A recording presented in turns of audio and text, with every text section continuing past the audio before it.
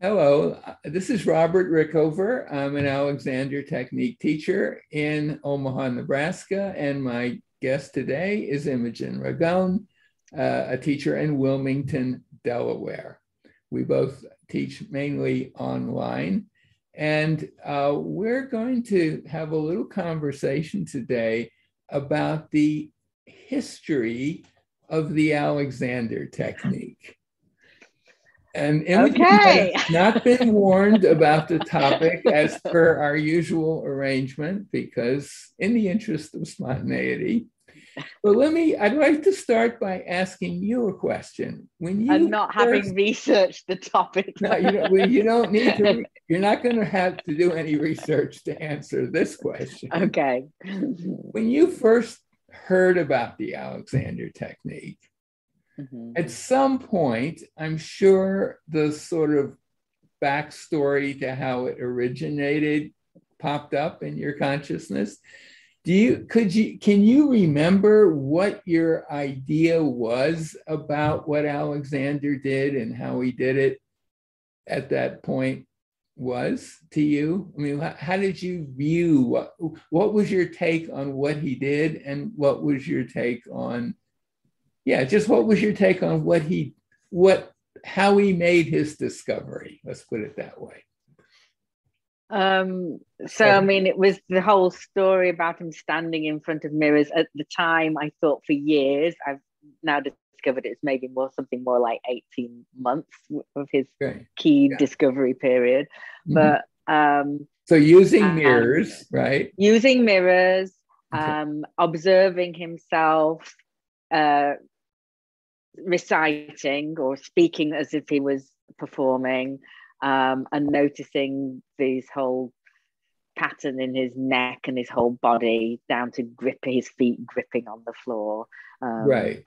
It's hard for me to remember exactly how I took it in right then, because I've got so many more years of knowledge about it afterwards. Right. Um, And but there've it been a just seemed lot like of it's like, new developments that have kind of yeah. changed. But it But just what seemed was your amazing that this guy took so long in front of the mirror right? on his own, working So this yeah, out. what was your take on the guy in general at that point? I mean, what did you think?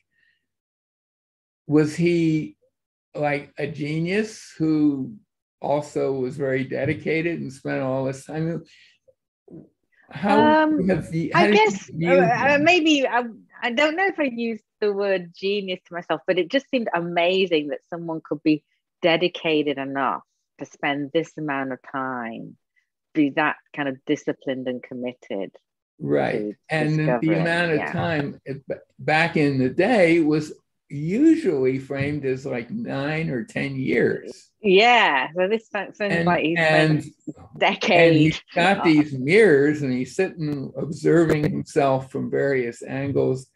And you wonder, did he ever take a break and go out to the pub and have a drink? Or, I mean, it seemed kind of like a gargantuan project that Mhm. involved being very intelligent and experimental, but also just totally dedicated to Mhm. doing it. Yeah, yeah. That was sort of my take on it. And almost like a kind of a genius in the rough, no Mhm. formal education to speak of, but deep love of Shakespeare and all that Mhm. stuff. I mean, he was a very literate kind of guy, but he wasn't educated in the normal sense. He had Mhm. homeschooling, I think, mainly. Um, but yeah, just this amazing guy. And then later on, when I learned more about Tasmania at the time he was living there, I was thinking not just amazing, but like given the dreadful environment Mhm. of Tasmania, Uh-huh. uh, they just killed off pretty much all the Aboriginal. It was a nasty, brutish place. It was really not formally a penal colony, but it was kind of had a very strong penal quality aspect to it.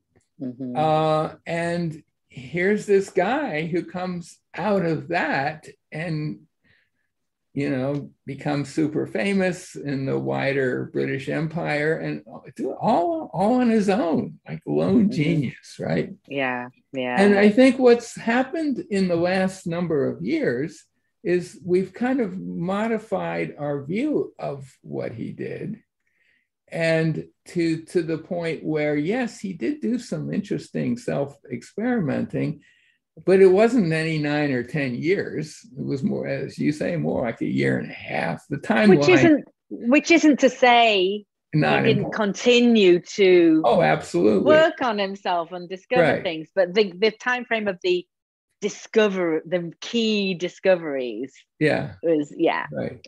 And then there's the other kind of, the timeline just didn't support that earlier thing. The myth. Add the years up, it doesn't make sense. But the other thing is that it's my thought. I think a lot of people probably thought, well, here's this guy at the edge of the British Empire, very, very little contact with anything that's going on in the wider world. This was my view at the time. And he comes up with this stuff all on his own. I mean, that's pretty impressive. But it turns out that that's not exactly what happened. That he was in a world of fellow performers, especially when he got to Sydney and then later to Melbourne, and that and we know that around 1900, 1901, somewhere in there, he's in Melbourne, and he, on his stationery, he said, basically, I'm a teacher of Delsarte method. Now, Delsarte was a French guy, a professor at the university, I think the Academy of Music, or the premier sort of institute of that kind of stuff in Paris. And he didn't write stuff very much. It turns out he did leave some notes behind, but he didn't write books or anything like that. And then the question was, well, how would Alexander have gotten to be a Delsarte teacher? And now we know that there is a much more direct connection, that Alexander's younger brother, Camille, immigrated to Tasmania, which is not the typical. You mean Delsarte's younger brother? Yeah, Delsarte's younger brother, Camille, who was trained in his method, showed up in Tasmania in 1851 and was teaching there and on the mainland of Australia, and was quite well known in the artistic community.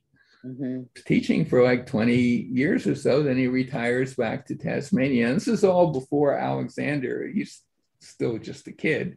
So Alexander, I'm sure, never met Delsarte.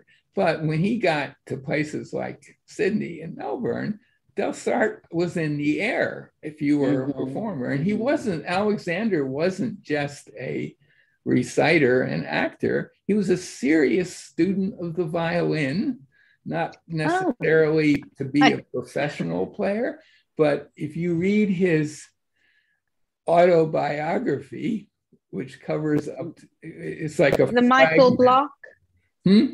No, Alexander wrote his own autobiography. Oh, I didn't know that. Oh, yeah. It ends before he goes to England, I think, as I remember. Oh, I see. Okay. But he talks about all these jobs that he's had. He gets these jobs in Sydney working for some company, and he's always having problems because they're telling him he has to work at a time when he's got violin lessons, right? And he's upset about that, and he'll threaten to quit if they don't let him take his violin lessons. So he was serious. He was obviously in the music world to some extent. He was a part of the performing community in Australia, and so the idea of using a mirror would not have been such a shocking thing for him to do, because Delsarte used mirrors all the time. That was a major part of his teaching. So now Alexander did go on to add some stuff like directions. That was certainly not part of Delsarte's teaching. Alexander did a lot of good stuff on his own, but he also got a lot of help from outside. Yeah. And the reason why I think it's important to understand that is not to kind of make him seem like less of an innovative guy, but to take away some of that aura of this amazing person doing things that nobody else could probably have ever done, so that if you, the person reading about the technique, thinks, oh, I'd like to maybe learn some of this, I gotta go to, I can't go to Alexander because he's dead, but I want to go to someone that's gone through just tons of training in his method, that has spent kind of that long period of time working on themselves, and the kind of person that they're working with. This teacher is almost like, I kind of could be put on a pedestal, like this is a person who's really done the work, and I, just poor person with a back pain. I just, have that kind of, might be tempted to have that kind of relationship with the teacher.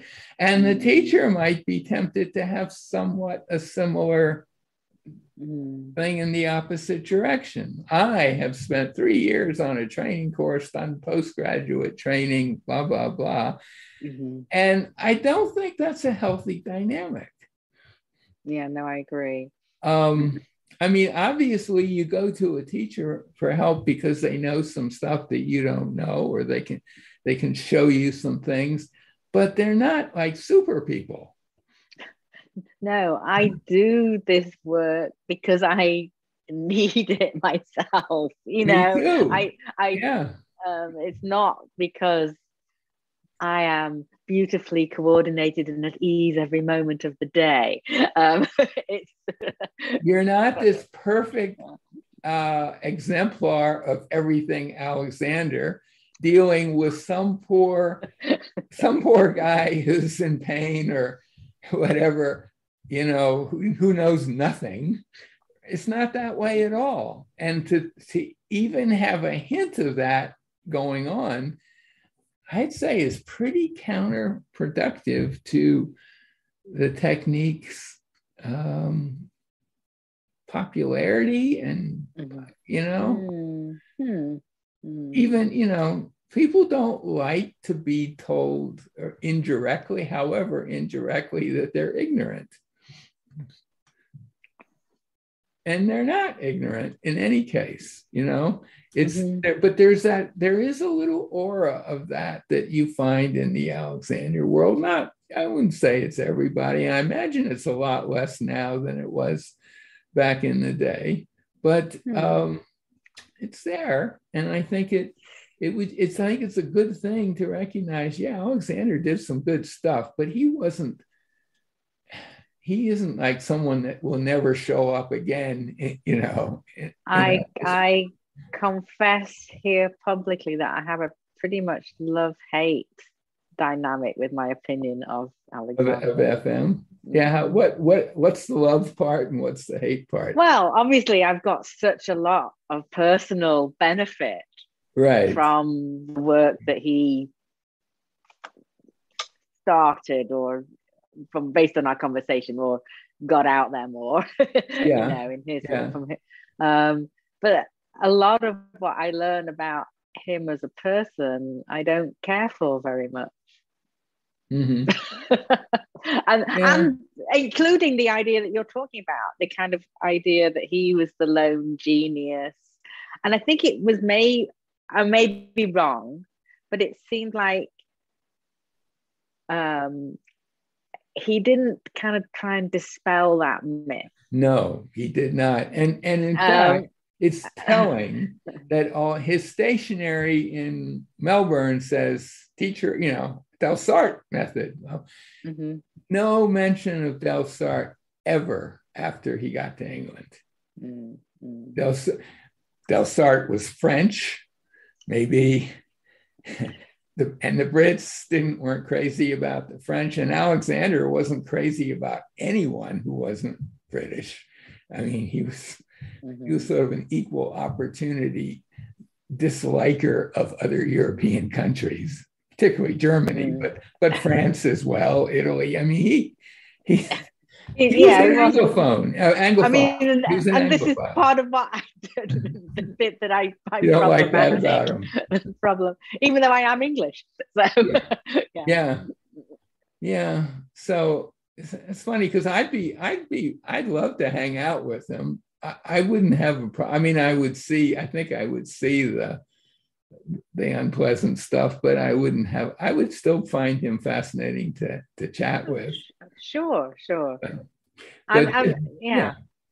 Anyway, I just thought it was worthwhile talking about that because it really is that kind of weird thing in the Alexander world that, and it also, the other thing that maybe it sheds a little, maybe not so much sheds light on, but gives you a different perspective.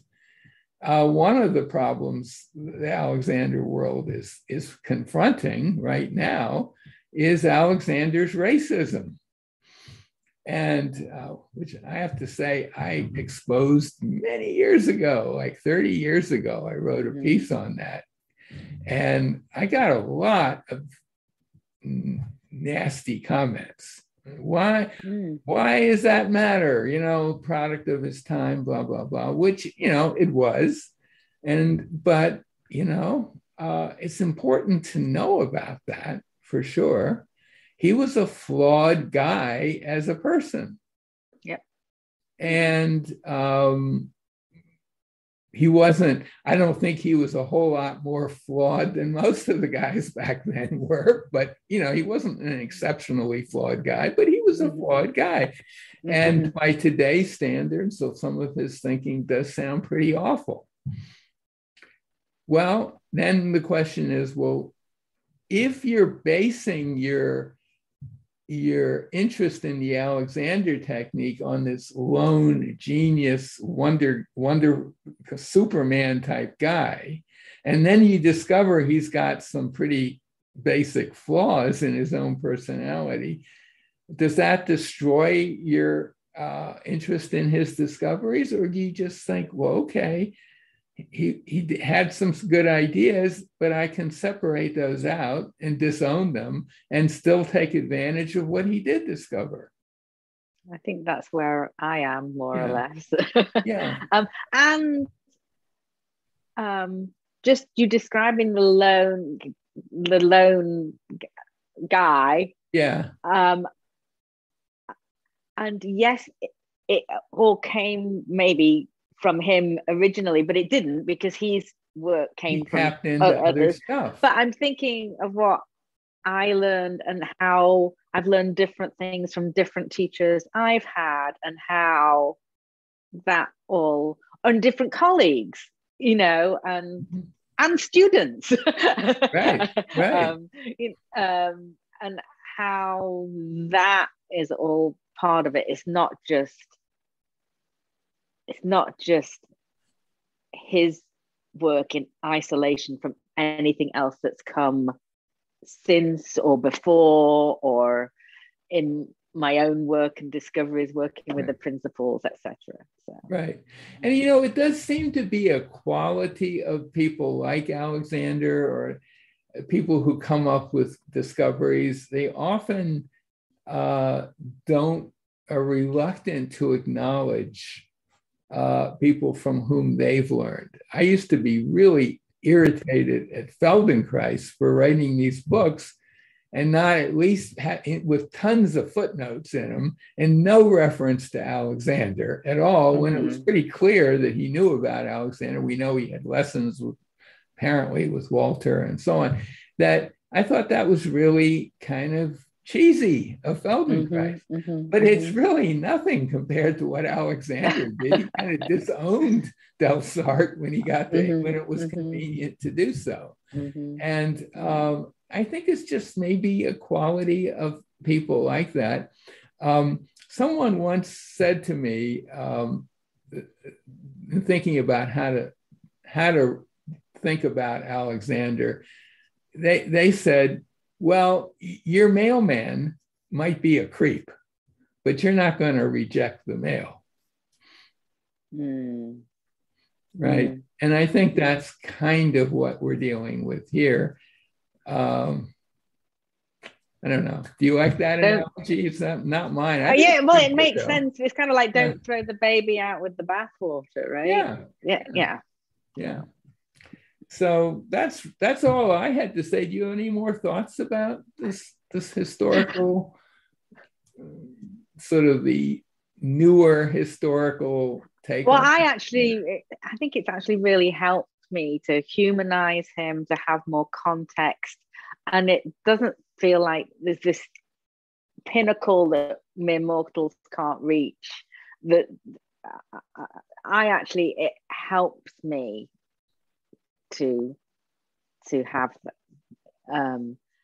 a better understanding of the context and the different influences and to be comfortable with Alexander possibly having made some mistakes, maybe not just not having, he had some mistaken views about race for sure, but maybe even some mistaken views about parts of his own discoveries. Like I personally think it was smart of him to come up with directions, but I think he didn't really come up with the very best directions.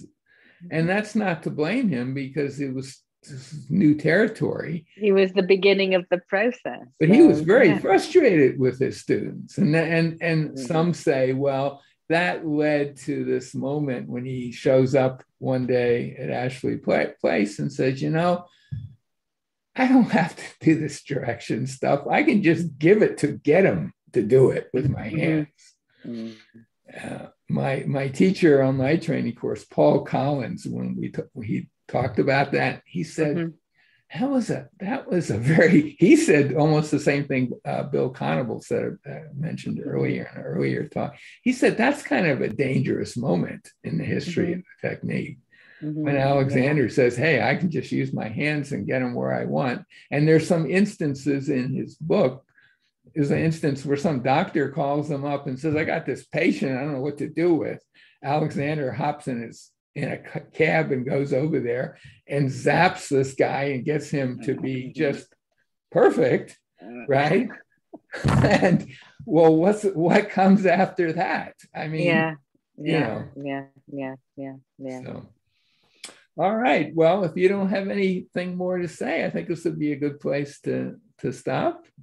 My guest today has been Imogen Ragone, an Alexander teacher in Wilmington, Delaware. Imogen, thank you again, second time today, for agreeing to do this. You're welcome. It's always interesting.